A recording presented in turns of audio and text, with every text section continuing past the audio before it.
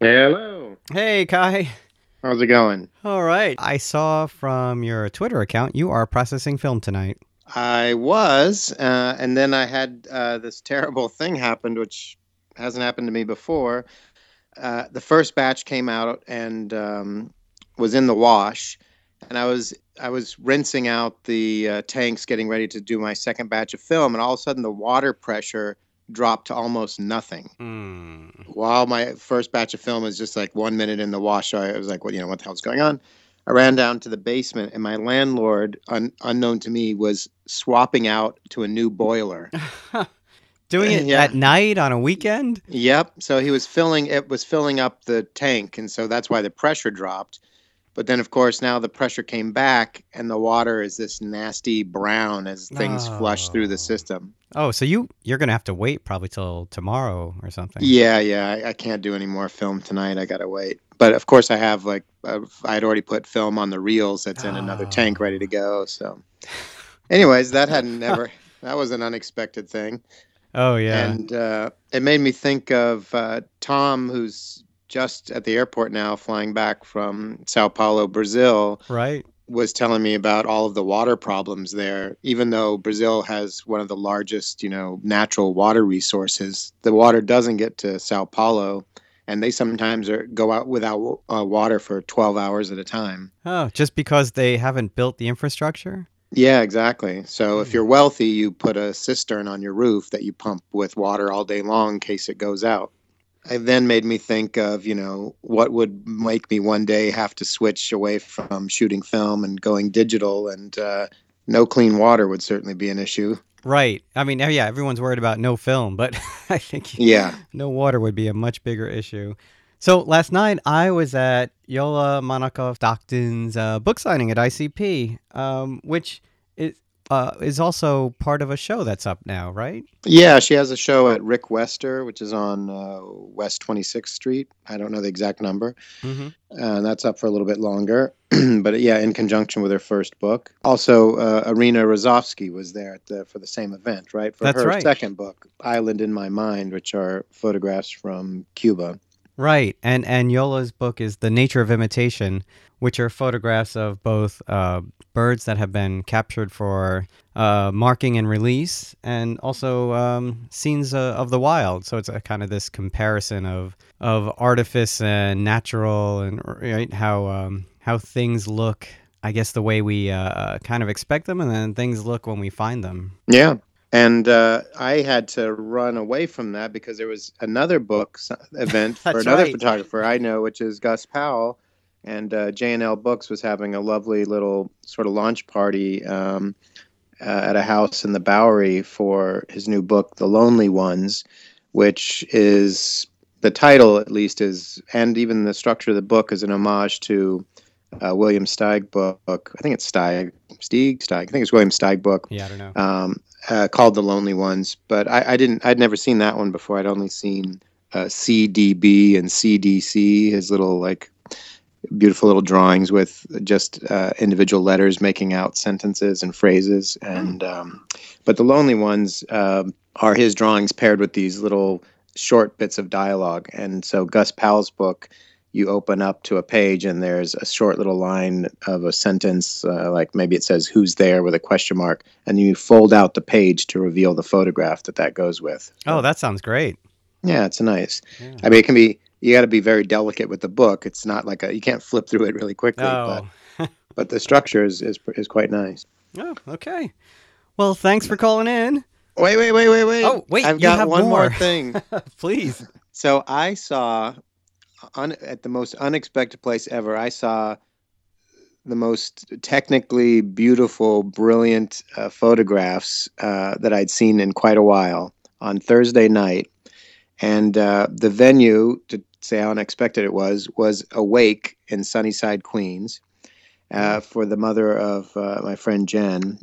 And I arrive and not knowing what to expect. And her fiance, Anthony, who's also a very good friend of mine, he is a stereo buff. He loves, not stereo as in the record players, but stereo as in stereo photography, And stereographs and all that. stereographs and stereograms. Mm. And he found, or she had given him, these amazing stereograms that were made with a Kodak Realist camera for her mother's wedding. And this wedding photographer was some kind of genius because he photographed her in her Bronx apartment with the veil on, and the light was incredible, and you could like see through out the window to where there was hanging on the line where clothes hanging on the line in the background, and a car with fins on it parked on the street. Wow. And of course, all shot with Kodachrome. And so the colors, it's 1957, but the colors are just crazy and brilliant, and it was so sharp. And you could just the one that really killed me was her standing looking in a handheld mirror while in front of another mirror, like at a bureau, and everything lines up so it comes right back to the lens. And it was just incredible. I mean, these stereograms. I guess it was the equivalent in the 50s that you'd get someone to shoot stereo, and now you'd get someone to shoot it with a drone or something to fly over your wedding. But it was like the high tech thing. Oh, that's wild. Well, I mean, not to be morbid or anything, is there any chance your friends will want to share these photos? He's going to. I mean, he's definitely going to try to scan some stuff in, and he's going to try to track down the photographer. He has the name of the photographer, and he's curious to see if there's more. Because, I mean, of course, a lot was like just flash, but he did some natural light exposure, like the one I was talking about, where you can see out the window to the clothesline.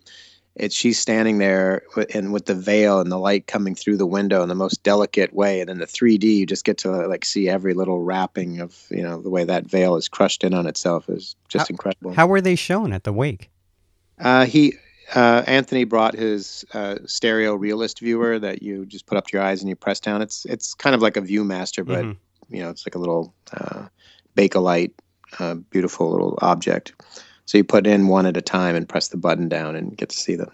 Wow! And everyone was going nuts for them. He was like kept showing around, and it was a great way to, I guess, see her when she was young. Yeah. Right. No, it sounds like it was a real event and a nice way to remember somebody. Absolutely. Yeah.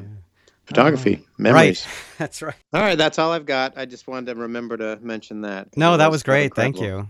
All right. Let's start the show. Sounds good.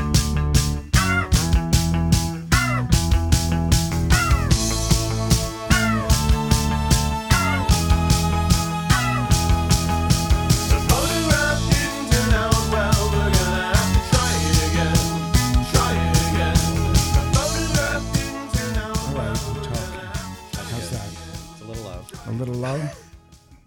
Were you here since I air conditioned the place? Yes, and it's on right now, and we can barely hear it, which is fantastic. Yeah, I could turn it off. No, it's good. That's why you have to lean in so close to these mics. They don't pick things up. Well, here we are. We're in Tom Roma's studio out in Brooklyn. Hello. Hello. Welcome to my studio. And we're here with Kai McBride. Hi, Kai. Hello, Michael. So you've been out here in Brooklyn for how long? Do you mean in this house? Yeah. I guess, let me see if I bought it in 1977, but it took a little work to move in, and I moved in early 78, I think. But it could be that I bought it in 76. I don't really remember. I have to, but at least 77. 77 is definitely in there somewhere. And over all those years, you've really made it a very functioning place, right? You've added rooms, you've done all kinds of things, and your darkroom has been here for how long? Let's see. Here's another thing. I'm guessing now. Let me think.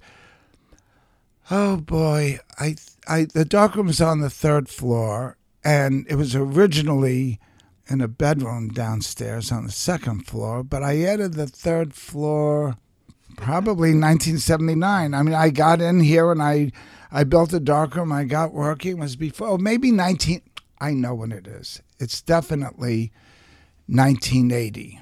It's 1980 because I made all the prints for Brooklyn Gardens in the old darkroom, and that was 1980.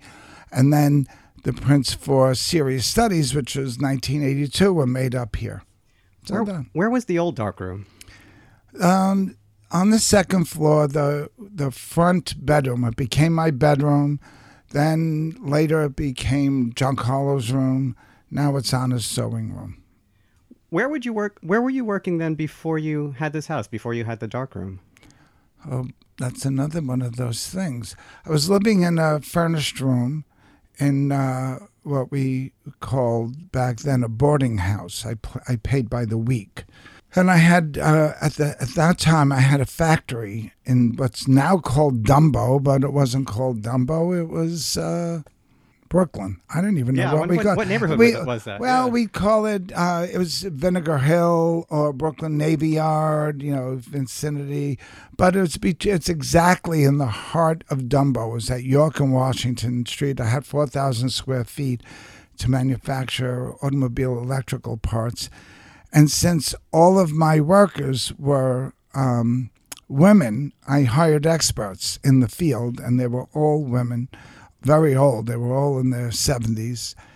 And I busted up the men's room in the factory, and I built my darkroom there. So that was my darkroom before here. I had a darkroom in the men's room of a building at York and Washington. And I remember you telling me a funny story of that you put down pallets in there, right? As the floor. And as you were in there working, you see rats like scuttling around underneath the pallets. In fact, they call them pallets now, but there's actually a distinction. They were skids. Pallets have horizontal wood on the top and bottom, and skids have two vertical elements with just wood across, and I use skids to raise the floor and to run the plumbing underneath it to get it up to the sink. I thought it was very clever. But the way I knew they were rats is all of a sudden I see something whipping around through the slats. It was the rat tail sticking up. And I had to go back. Then I worked at night. I did all my work at night. I had to go back the next night. And, of course, I was terrified. But what was I going to do? So that's what I did before this. I built dark rooms everywhere I went. I moved around a lot. And I was always building a dark room because that's... Every photographer I knew back then had a darkroom. That's part of being a photographer. Everyone did their own work. It wasn't special. Was the factory the first sort of enterprise or work you did after Wall Street?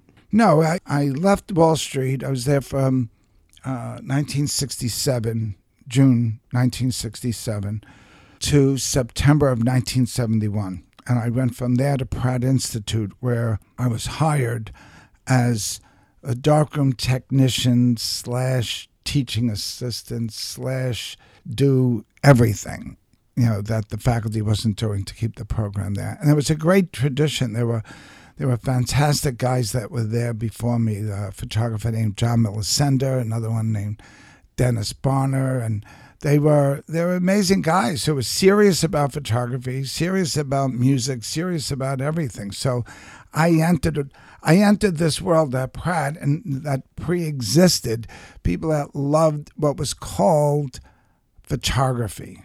There were no divisions. It was all photography. A funny story about my first day on the job is an enormous pay cut, as you could imagine. But on my first day on the job, John Millicender was training me. He was leaving, and I was coming in. So I thought a reasonable question was, what are you doing now? You quit the job. He had it, I think, for about 4 years.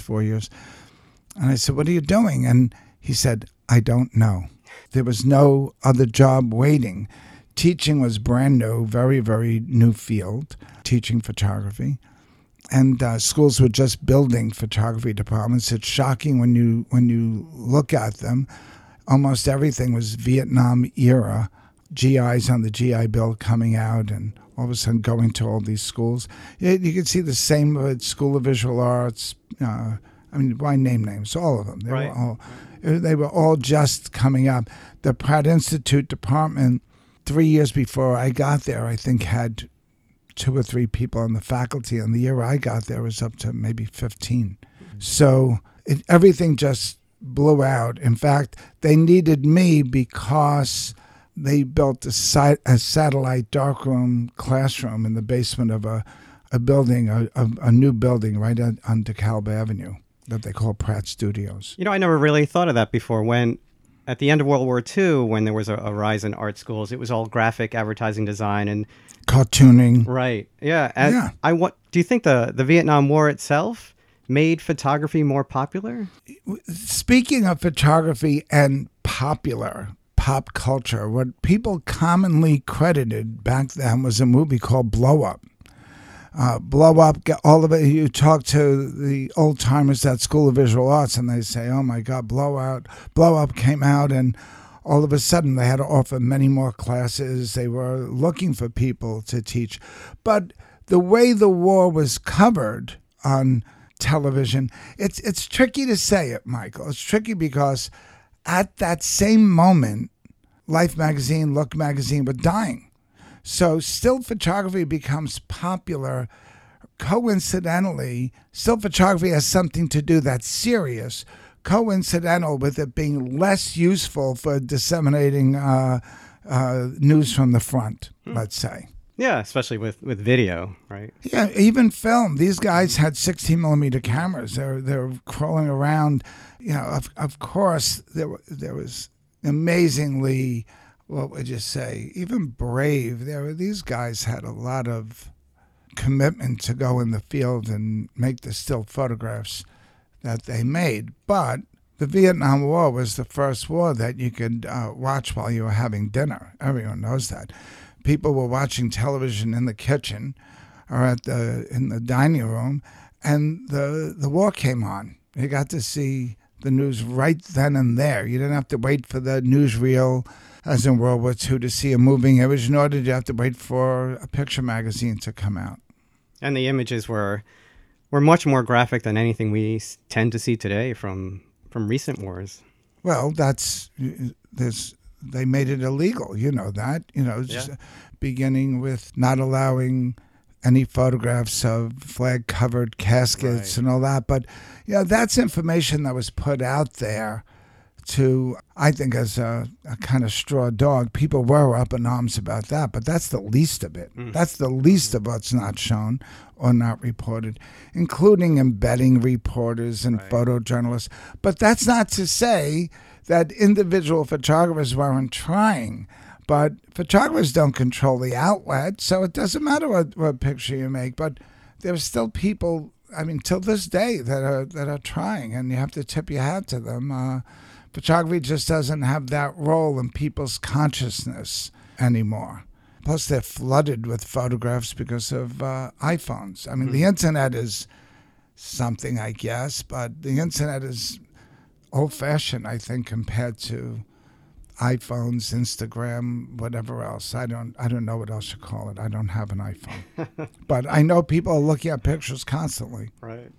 So we were kind of working backwards towards the beginning of when you got into photography. I know we know the story, kind of how you got into photography. I don't know. Is that public knowledge how you got into photography? I don't know anything about the public. I'm home a lot. I think he has discussed it in interviews and talks and even other podcasts. But that doesn't mean that I don't know if I remember, and I'm not shy about contradicting myself. There's no reason for me to remember things exactly. The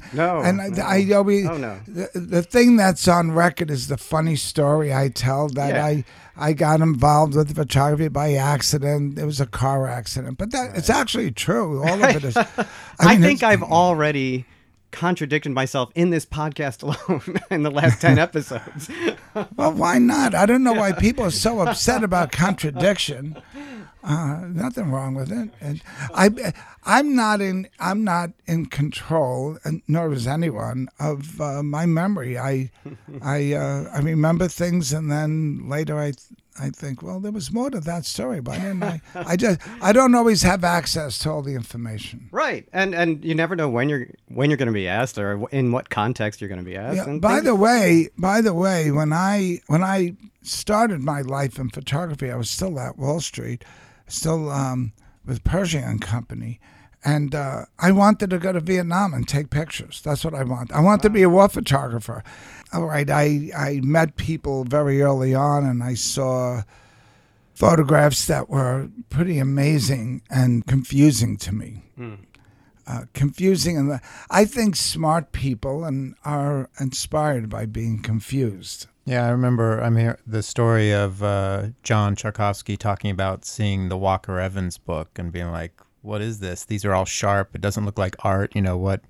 And being confused by that and revisiting it. American Photographs. Yeah. He was directed to go and look at American Photographs.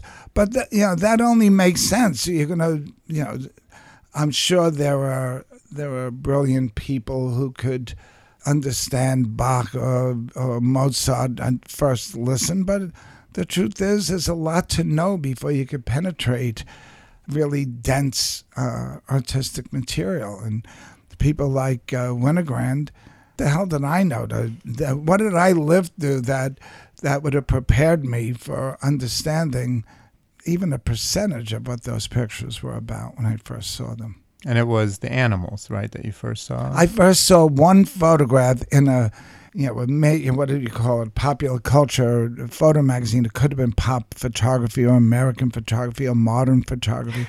But it was a little blurb about the book. It had just come out. Check the dates. It comes out in 1970. I get to see, they reproduce a picture of the European brown bear. And I'd been pouring through, I was recovering from this brain injury, and I was pouring through these magazines at the local public library that had them grouped in yearly, 12 issues at a time, bound with twine. So I worked backwards, forwards. So I was almost finished with looking at all these magazines, maybe 5 or 6 years of magazines. And here's a current one, and there's this picture. And I loved photography. I loved pictures of pretty girls and children smelling flowers and, that kind of thing. Right, the kind of photography they would show in magazines is, this is how to make a photograph. Yeah. Right. I was, listen, I was all in. I that's what I thought photography was. Then I see this photograph. It was reproduced. Now, who knows? I remember it being very small, maybe a couple of inches across by a couple of inches high. And I thought, what is this? Anyone could, it's not, I just didn't get it. But it was announcing this book. And on a facing page, there was a little piece about, in a similar format, about a bookstore in the photo district called the Laurel Book Center, and they specialized in photo books. Well, my mother was waiting outside in the car. I don't know what she was doing, probably just smoking Salem cigarettes. And our first sponsor. Yes. Oh, that's right. Our first podcast sponsor, Salem Cigarettes. Yeah. Very refreshing. So smooth. Menthol. So smooth. Yeah. Menthol. Oh, yeah. Now it takes me back. Well, I went out and I said, I wrote down the address and I said, take me to, 34th Street and around Macy's. And we, Herald Square, and she drove me right there. And it was great because in those days, there were very few photo books, unlike today. And it was before the big chains, and books were not remaindered the way they are now. So when I get there, so it's 1970, Helen Levitt's 1965 book, A Way of Seeing, is brand new on the shelf. It's just sitting there. Now, I know stories about much older books. Lee Friedlander went to a bookstore and bought the 1930 Atget book in the 1960s. That was, 30 years later, he's still able to buy a brand new book. But I remember pretty clearly that I bought A Way of Seeing. I thought they were pictures from Brooklyn. That's probably why I bought it. And it was very cheap. I bought the animals. That would cost practically nothing. It was under $5, I'm sure. I bought the Americans that I still have. And I bought The Concerned Photographer, which I also still have. That was the Magnum book. And I loved, that was my favorite book, by the way. It's a lot of different photographers. I loved it. I studied it. I pored over it. But it wasn't the book I wanted to buy. I wanted to buy a book called Mirror of Venus by Wingate Payne. And it was a giant book of nudes. But my mother was waiting in the car. And I was too embarrassed. I was 19 years old. I was too embarrassed to, because I was afraid. Not that she was interested, but I feared she'd want to see. And it wasn't a book I thought I could hide in the bag. It was so big. Or even get into the house. So the book, I should buy that one of these days. But I don't know why I haven't. But so I bought the books that would, pass the Pope's scrutiny, and that's what I did. And that was the beginning of it. I can't say that I looked at the Winogrand book a lot. I can't say that I got it. I ended up taking night classes at a place called the Germain School of Photography, and I met great people there. One in particular, a guy named Alan Newberg. And Alan said, I've got to show you other photographers. You've got to see more than this. And we went out and photographed together, and he really opened my eyes. And he got me to a place called the Educational Alliance. We both quit Germain School of Photography. I'd say more than half the students there were veterans who were taking classes under the GI Bill. Not that there was anything wrong with that, but I realized I wasn't going to be a war photographer. And I didn't want to do commercial photography, although I learned all that stuff. I learned all the lighting. I have a traditional mid-20th century photography education with a lot of funny stories. Then I went to the Educational Alliance, and I met other people. I met another guy named Alan Nisola who's taking classes there. I wonder what ever happened to these guys.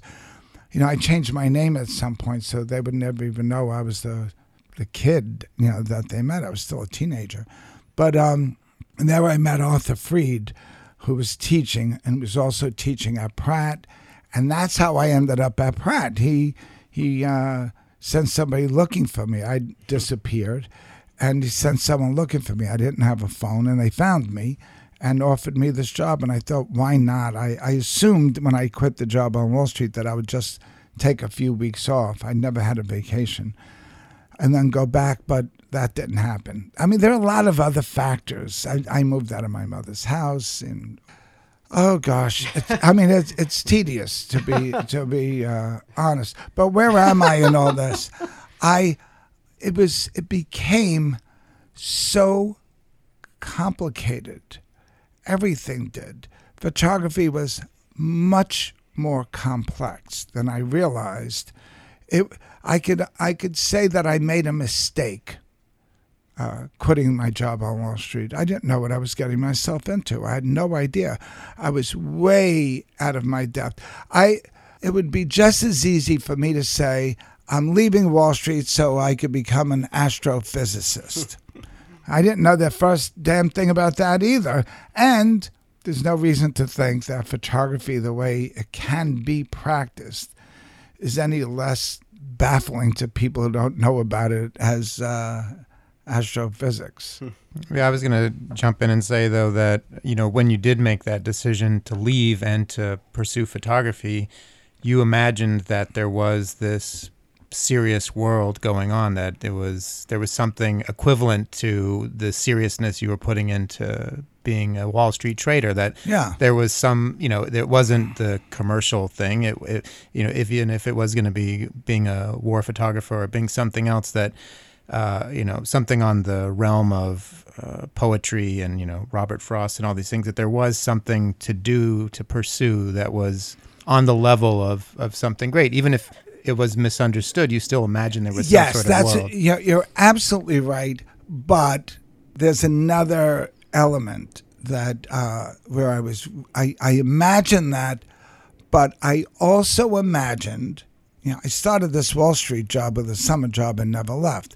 And there's a ladder that you can climb, and it's a complete, honest, back then, meritocracy. If you were good, you rose. Didn't matter what color your blood was or what your degree was. You performed on the trading floor, you went up. That's all.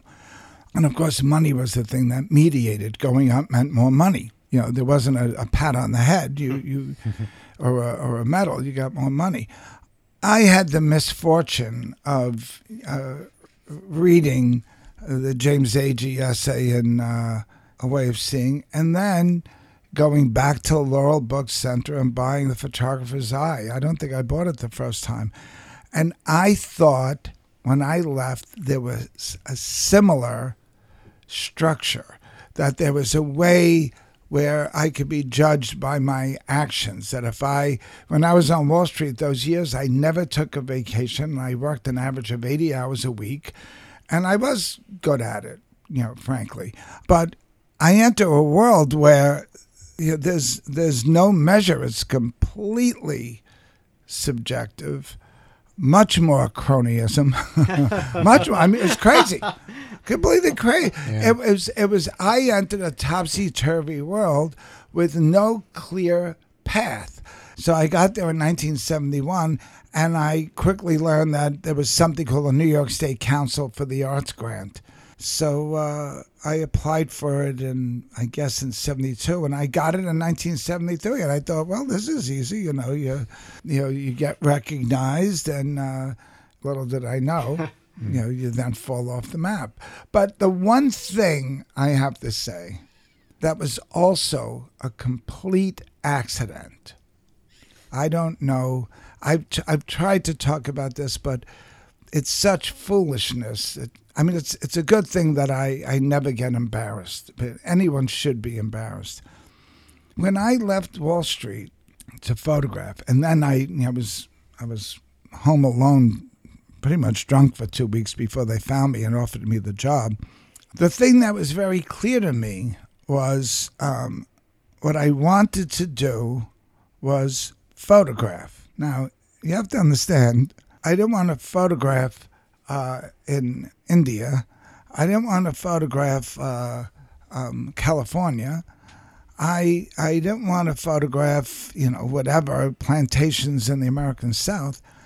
I wanted to photograph, and I was in Brooklyn, and right from the beginning, I either drove to a neighborhood or walked out my front door with my camera on my shoulder and photographed. My book from 2014, The Waters of Our Time, the cover picture is from the first roll of film I ever shot.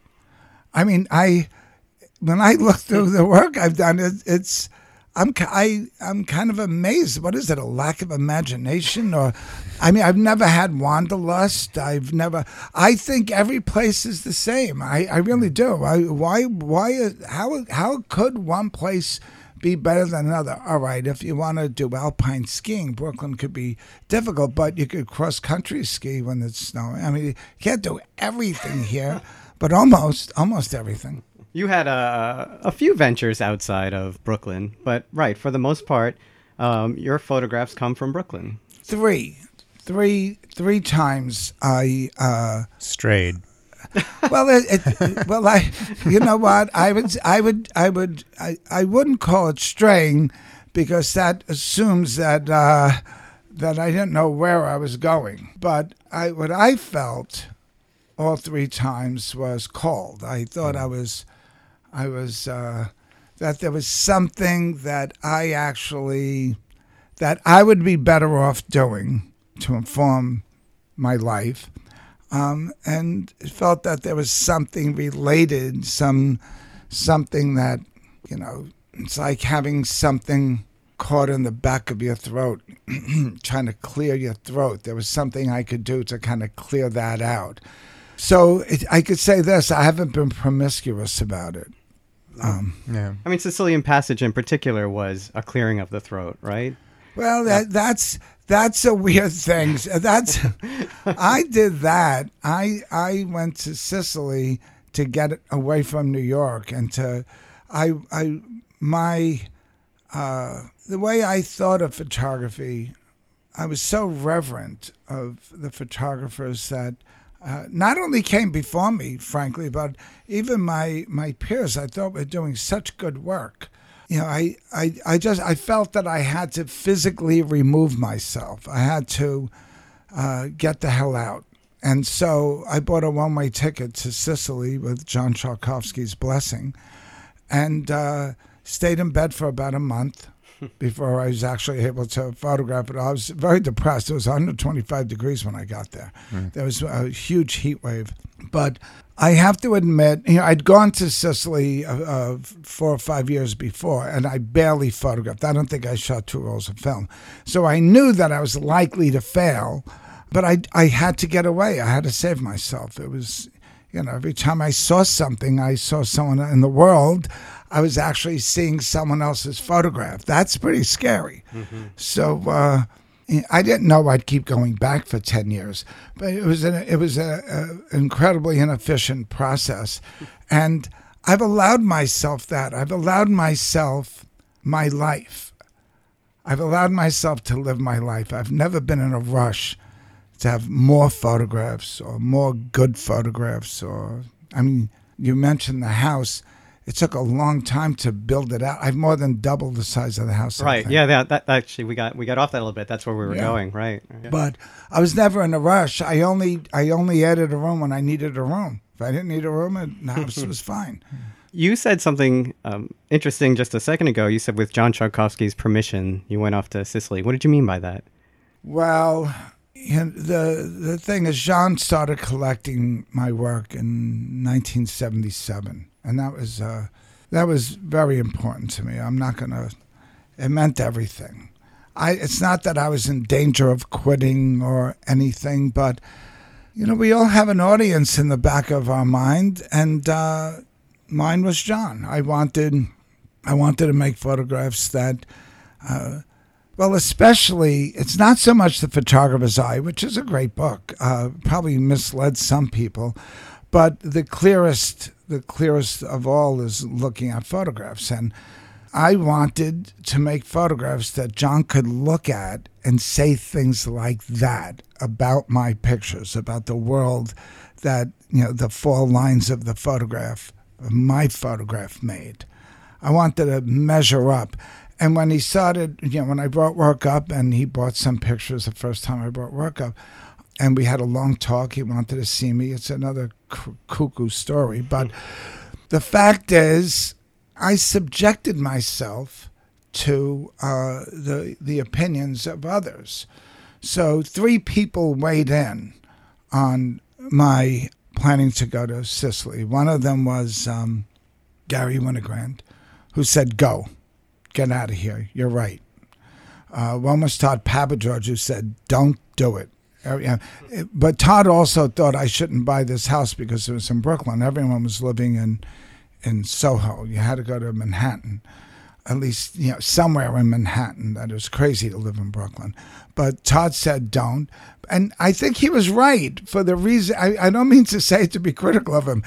His reasons were true. So I ended up calling John at MoMA and going up to see him and saying this is what I'm planning to do. I had published a little limited edition book called Brooklyn Gardens, and I used pages from. We didn't bind all the pages; they were all original prints. I matted the pages from that book and applied for the Guggenheim with it. And I knew John really liked the book, but he didn't. He was on sabbatical when MoMA bought it. It's in the MoMA collection. So when he came off his sabbatical, he was living in France. He got in touch with me about it, and we talked. So I told him my plan. I said, I want to photograph in Sicily like this. It was just that boring, stupid. I mean, some people have written great Guggenheim proposals. Mine used the clumsiest language. And anyway, I find that hard to believe. So John looked at me and he nodded. He kept nodding. Well, he had just come back from being in France. I don't think I thought of that till just now. So he knew sometimes you have to get away, and I'd never gone anywhere. I'd never. But as I recall from the story, you were also approaching him with some anxiety about the trip, right? And what the hell you were actually going to photograph. No, that was another. That was later? So after I got the Guggenheim Fellowship, and then, so now I have to go. Right. And in the meantime, I never thought I was going to get it. I mean, I didn't. Not because I was humble, but the odds are against it. So you have to, go about your life. there's actually a story that connects the house and Guggenheim and all that. I'd applied for a National Endowment for the Arts fellowship, and through the grapevine, I even knew someone who's a big shot who's on the committee who I knew liked me a lot. And I felt pretty sure that I was going to get it. And I didn't. And I felt pretty bad about it. I thought, well, this is, I thought I didn't deserve it. I mean, that's really what the thought was. So I was living in the boarding house, and crazy thing happened. I don't know if anyone's even going to understand the story. In my factory, I got a knock on the door. I was barely making ends meet, and old man came to me, and he had a government contract for these electrical parts, and he'd buy them for me for 5 cents each if I could make them. 5 cents profit. He supplied all the raw materials. These are the wires? These were battery cables, government for the military. So I ended up doing that, working with molten lead and acid and wire. To make a long story short, I made $5,000 at a nickel a piece. Wow. And so I thought I could give myself my own fellowship. I could do anything. I can go anywhere. I didn't have Sicily on my mind at the time. I could do what other photographers do. And instead, I bought this house with the money. I paid $14,500. I put $5,000 down and had a $9,500 mortgage. Because I thought that's how I could be a better photographer. I don't have to go back to the factory. I still had the factory, but I don't have to go back to the factory at night with the rats. And I always had to work for a living, but there was always enough time to photograph. So I'm going to back up. When I was at Pratt, I had moved out of my mother's house, and it's a crazy story, but I had to borrow some money, and then someone else loaned me the money to pay it back, and then I got broken into and robbed. So I owed two people the same $200. Well, $400. So I had to get a night job, and I got a night job in a wedding photography photo mounting plant. I don't think I ever knew this. Yeah, this is a great, story with the wood. I ended up getting fired from that job. It's the only job I ever got fired from. And you were hired for your artistic potential. Right? Yeah, when they found out that I was working at an art school, they said, come on in. We mounted wedding pictures to wood and then carved the wood and stained it to look like driftwood. Sprayed polyurethane on them, did all that stuff. I can't believe you don't teach this. Anymore. I mean, listen, I have a lot of funny stories, but I'd work at Pratt. I got off at 5. I'd photograph on the way home. Sometimes have enough time to develop the film, go to my night job, get off at 1, 2, 3, because you could work until you wanted to leave. They worked all the way through and got paid by the hour. I'd go home.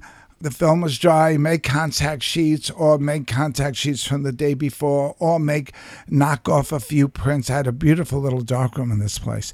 And then go to my day job. I don't understand people who say they have no time to photograph. You photograph whenever you want. Who's stopping you? No one told me not to do it.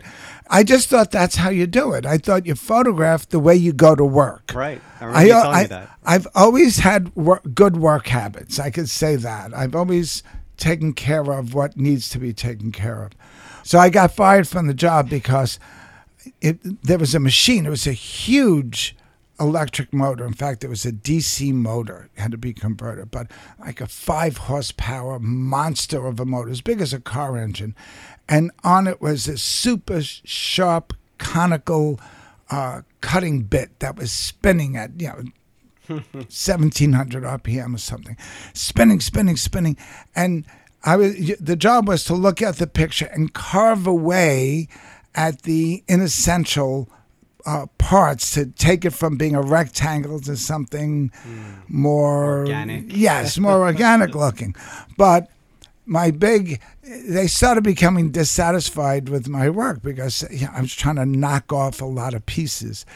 And one was there's a classic wedding photography picture of the bride who, was assumed to be smaller than the giant, groom looming over you. That's the only way you make this picture. Have this giant guy looming over, and they're both holding the left hand of the bride and staring at the wedding ring and the engagement ring. They're both, so could you imagine it from the left looking over to the right, and they're looking, and I cut the hand right off.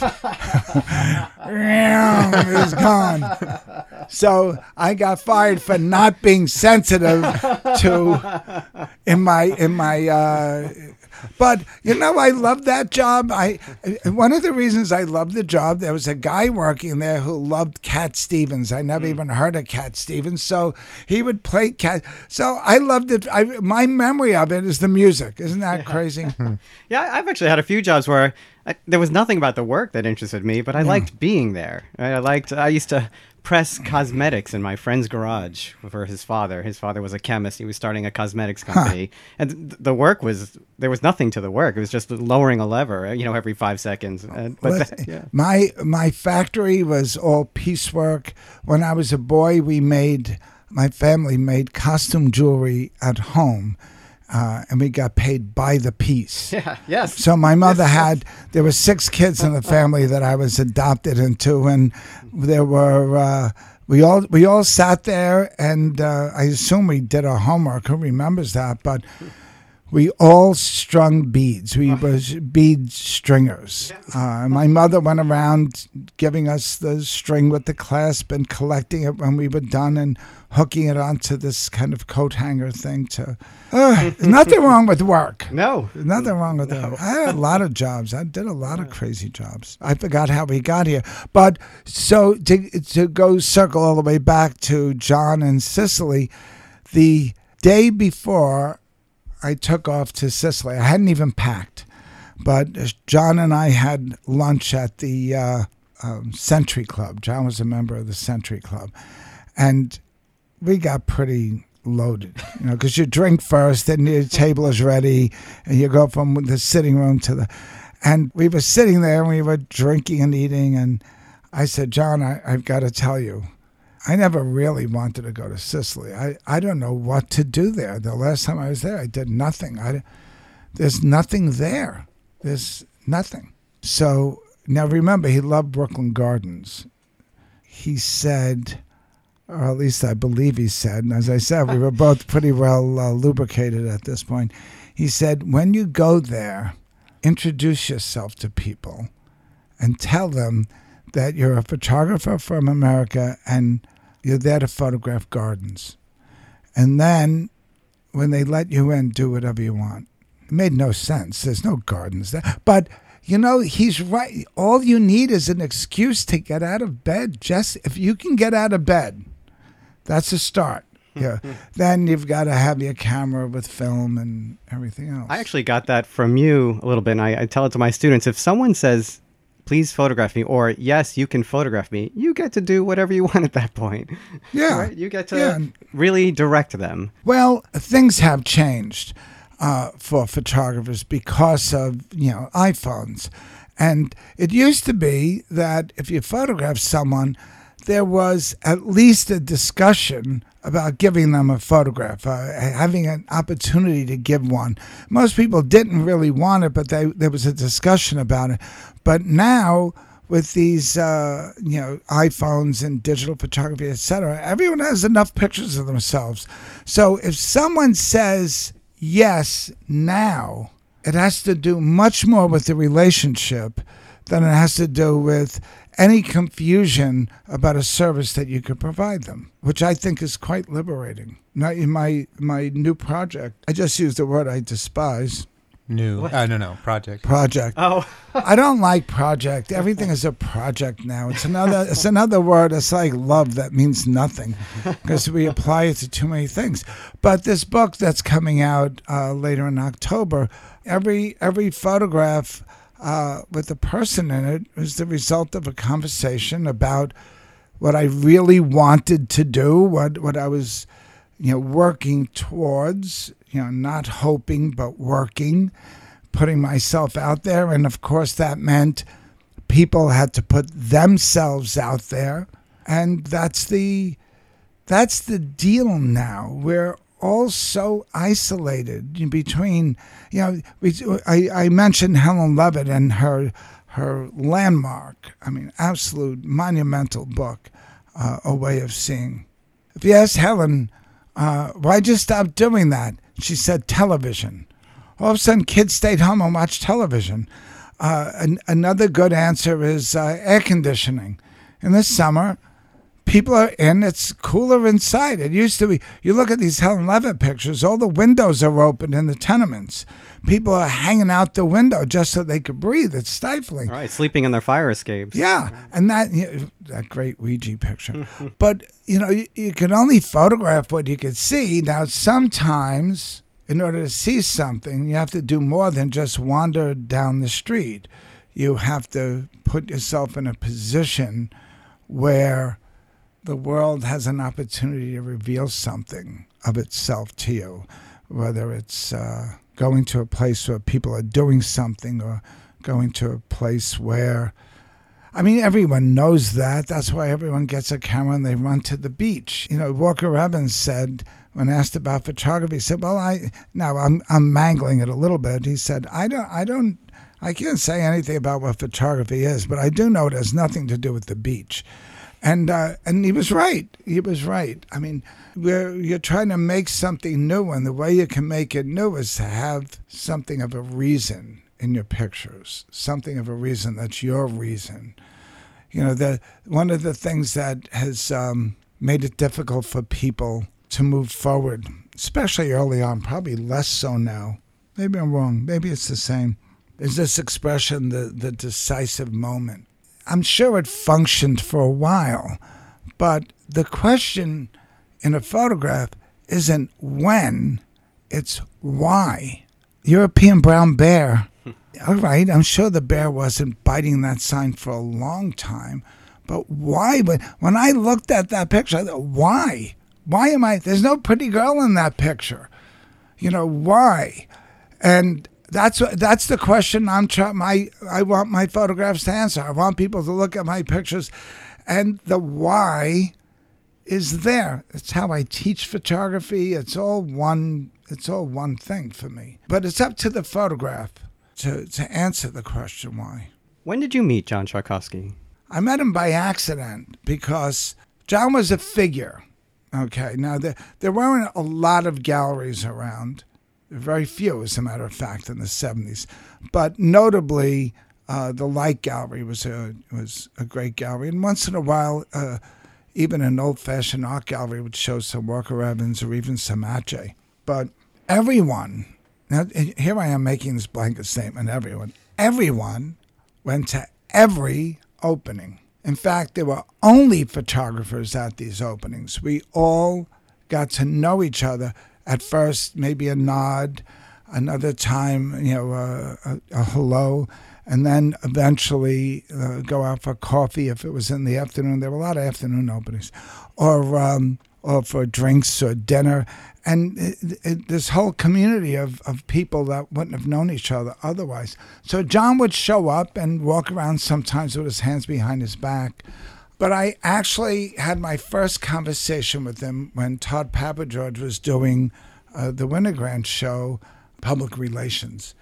John was out of town, supposedly, but he wasn't. And I'm pretty sure he wasn't because his car broke down. But Todd had to go up to the photography department, which is a very different physical space than it is now. Everything was much smaller and much more intimate. So Todd had to go up to fetch something. And John came out of a back room, and there he was. And it was an uncomfortable moment because I wasn't meant to be there. Not that I was snuck in, but anyway, so John and I were quickly introduced. And John said something about being there because he needs a car. His car broke down, and he was on his way to go upstate where he had a farmhouse. And I don't know why. I know a lot about cars. I don't know why I asked. I said, well, what are you getting? So he looked at me. He was kind of puzzled by the question. Like, it's none of your business. What am I getting? And he said, well, I'm going to get the same kind of car that broke down, a Volvo. I said, why in the world would you buy a Volvo? And he said, well, and he had a reason for it. I said, what are you doing with this car? Where do you live? And he said, well, I only use it to go back and forth to the country. I said, well, that's the wrong car for that. And I said, the repairs are very expensive. I said, if the alternator ever goes, it's going to cost you whatever, $200. But if it's an American car, you can get one for $35. He said the alternator did go. And it did cost me. So, I had the electrical business at the time. I knew all about all that stuff. So he said, well, what should I get? So I told him exactly what to get and where to buy it. So a used car. I said, this is how you buy it. Exactly. Anyway, at the opening, John, for public relations, John came up to me and said, I hope you're coming to the party afterwards. This great guy, Pierre Laval, who is now a judge, but back then he was a district attorney, was hosting a party at his townhouse. And I was coming. Gary had arranged for me to go. And I was almost embarrassed to say I was going. So I didn't even think he would remember me from that conversation. But a few minutes later, I saw John talking to some tall woman and looking over at me, and it made me uncomfortable, of course. I'm trying to slip around. Anyway, she walked up to me and introduced herself, and it was John's wife, Jill. And she said, I just want to meet you. You so impressed John. We're doing exactly what you said. They did exactly what I said. She said, thank you so much. And it was the beginning of a lovely, for me, relationship with Jill. My relationship with her was completely outside. We had our own reasons to get together, to have lunch. It had nothing to do with John, which was, later was a pretty funny thing because she was involved with architecture and the Museum of the City of New York. And one day at an opening at MoMA, she asked me what I was doing, and I told her about these prison pictures from Holmesburg that I'd done, and she said, I would love to see them. So I showed them to her, and she called me and she said, would you mind if I showed John these pictures? And that's how that happened. I never would have thought they would have been buried. And then John ultimately writes the cuckoo essay for the, I'm really crazy, essay for that book. And it was because of Jill. Isn't that, things happen in the most unpredictable way. In Prison Air. In Prison Air, yeah. Which is another project he did outside of Brooklyn. But that isn't one of these things that I didn't want to do. I was only in that prison because I was on set and I was supposed to be an extra in a prison movie called Animal Factory, directed by Steve Buscemi. And it didn't work out. It had to do with, it's called timing. It had to do with weather. It was an outdoor scene. It was a riot in the prison yard. I was completely miscast as a white supremacist. No, I was supposed to be like, a maniac, right. a crazy person. And there were racial tensions in the prison. So obviously I had to be on the white side of the equation. I know you've been a crazy guy. Were you also a drunk guy in a bar once? And yes. Another girl on another planet. I don't know where these come from. Yeah, I don't know why people see me like this. Well, I can't stretch myself. Anyway, while I was there, I saw the potential for something. The prison had just closed. And I made friends with the people, the senior correction officers who have to be on site. And I got permission for someone to photograph there. And I made some phone calls and I talked to some people and nobody wanted to do it. So I thought, well, giddy up.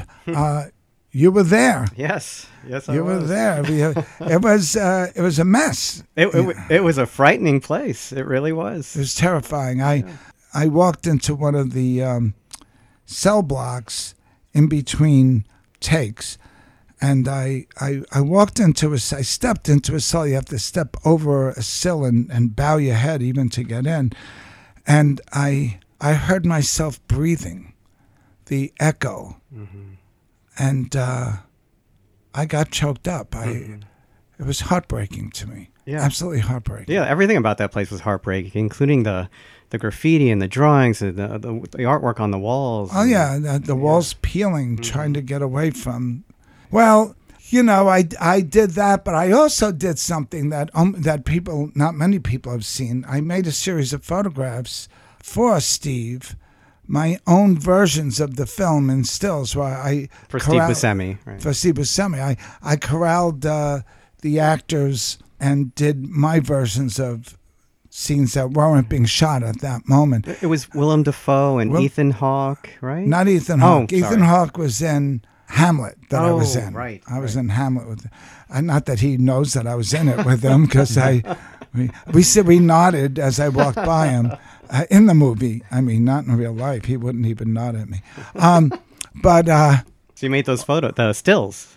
But I am in a movie with Sarsgaard opening Tuesday called Experimenter. Oh. And I have a speaking part. Where's that opening? New York Film Festival.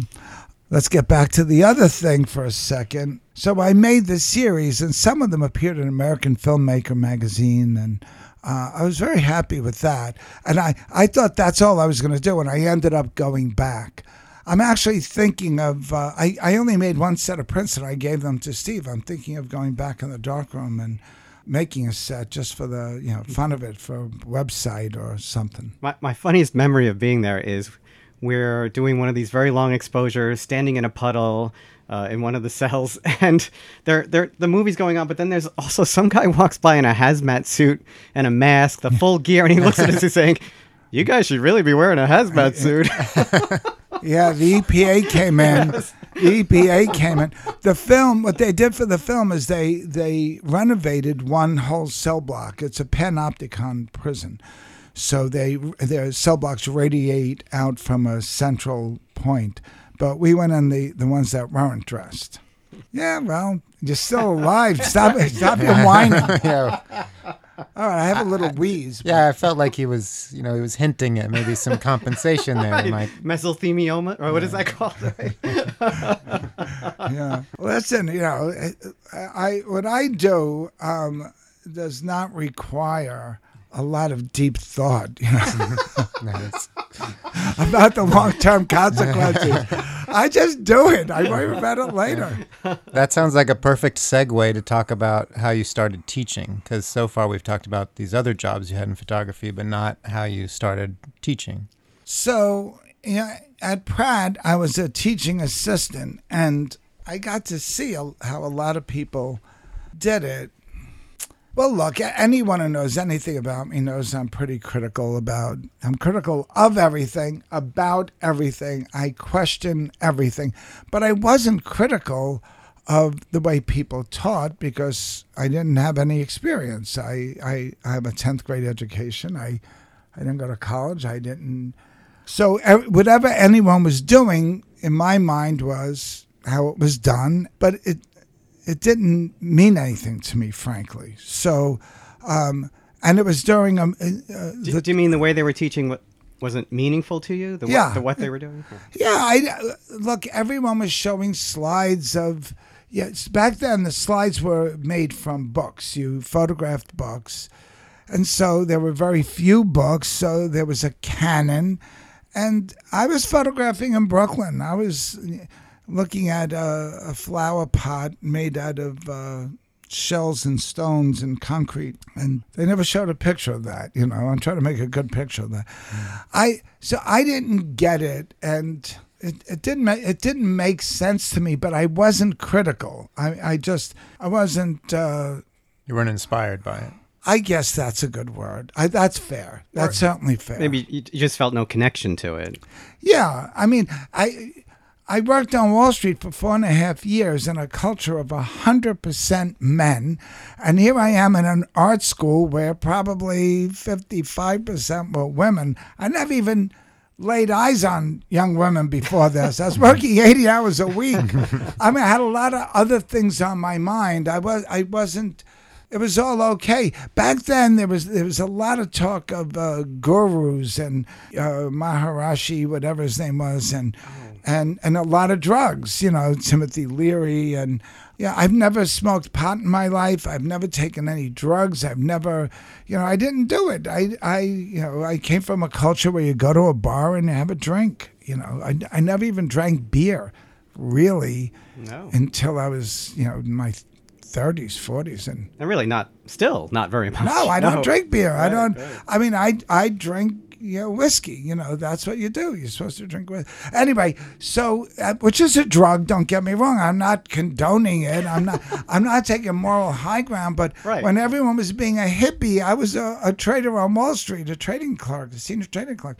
So I was doing my own thing, kind of let loose. It's like, it was let loose in this, what would you call it? A national park. Everyone there was a protected, if not endangered. They weren't endangered at all. Protected species. So any picture anyone made was going to be good. And if you wanted to be mystical and follow Gurdjieff, there was a professor for that. And if you wanted to be hard-edged and East Villagey, and do nudes and pictures of sex, there was another person. And if you wanted to be like Gary Winogrand, there was a person. If you wanted experimentally Jerry Ullsman, or there was something there. The program just blew up overnight. I mean, I was part of the thing blowing up. And it was a mad dash. Everyone was graduating from these schools, and then they'd look for a teaching job. And that... So nothing's changed on that. Well, that infuriated me because I realized immediately this thing that happened. The first wave in the late 60s and early 70s, I mean, I didn't get infuriated till maybe 1974 when I left, because you have to leave that assistant job. You can't stay there forever.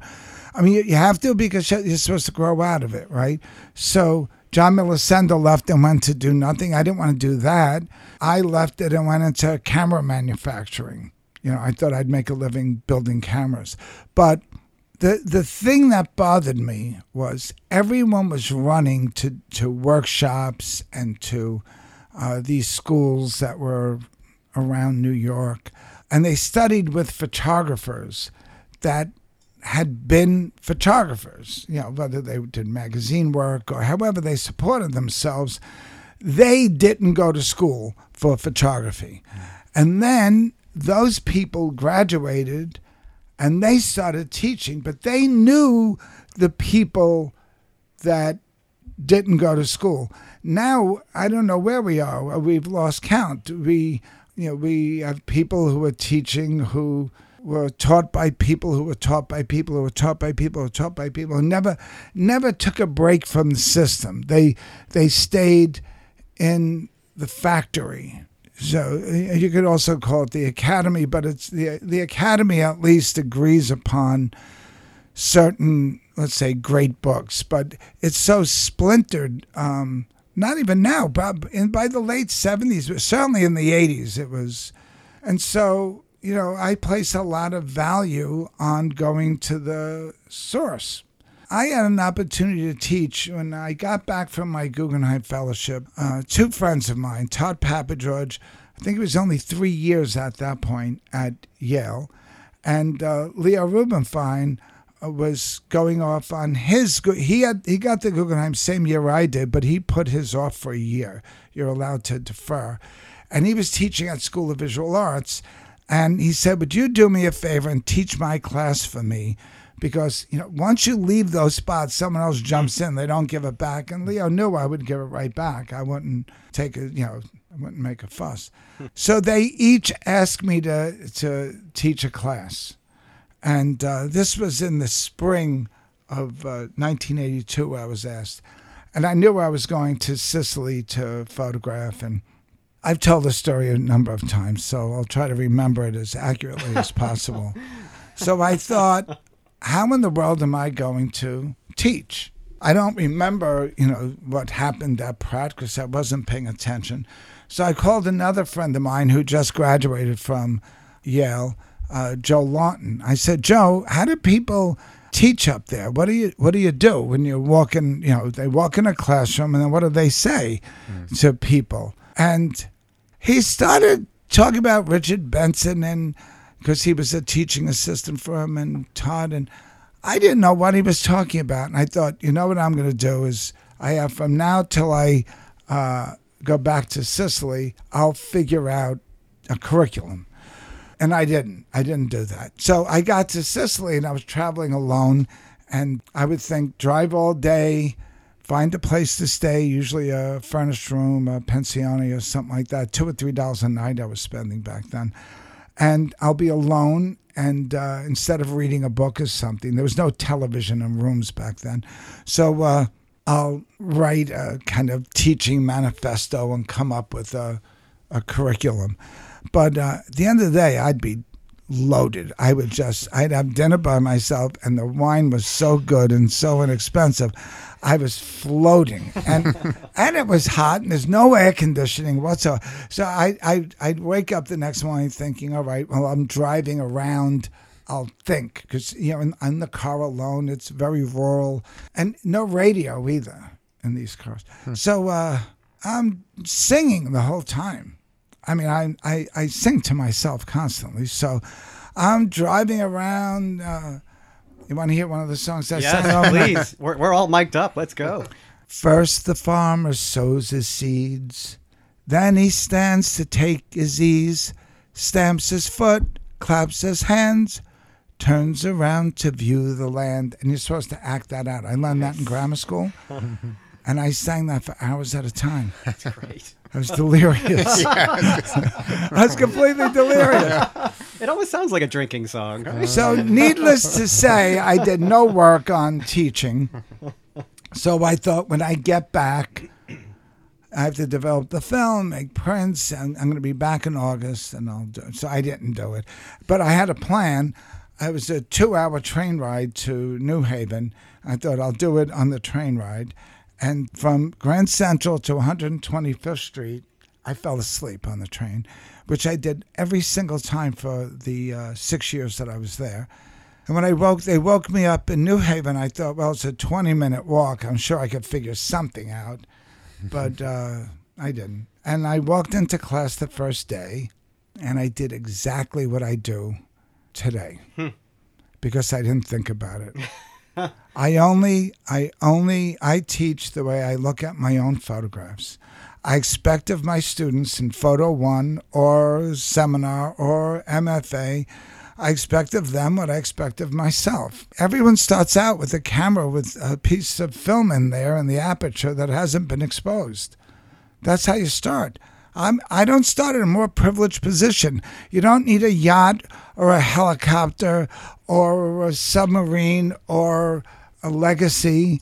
You start out with nothing. You start out with, and if you leave it alone, I'll go back to the cover of The Waters of Our Time. I just took the pictures I wanted to take, and I think everyone should. I think that's what you should do. But you should be able to tell us what the picture is about and then tell us why you're saying that.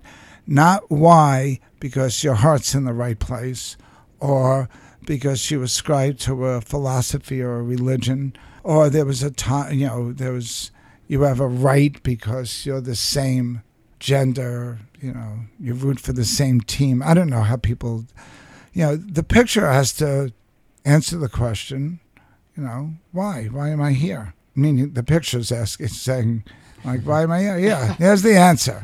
I'm here to give you this. At least give you the opportunity. We all know how truly subjective the whole thing is.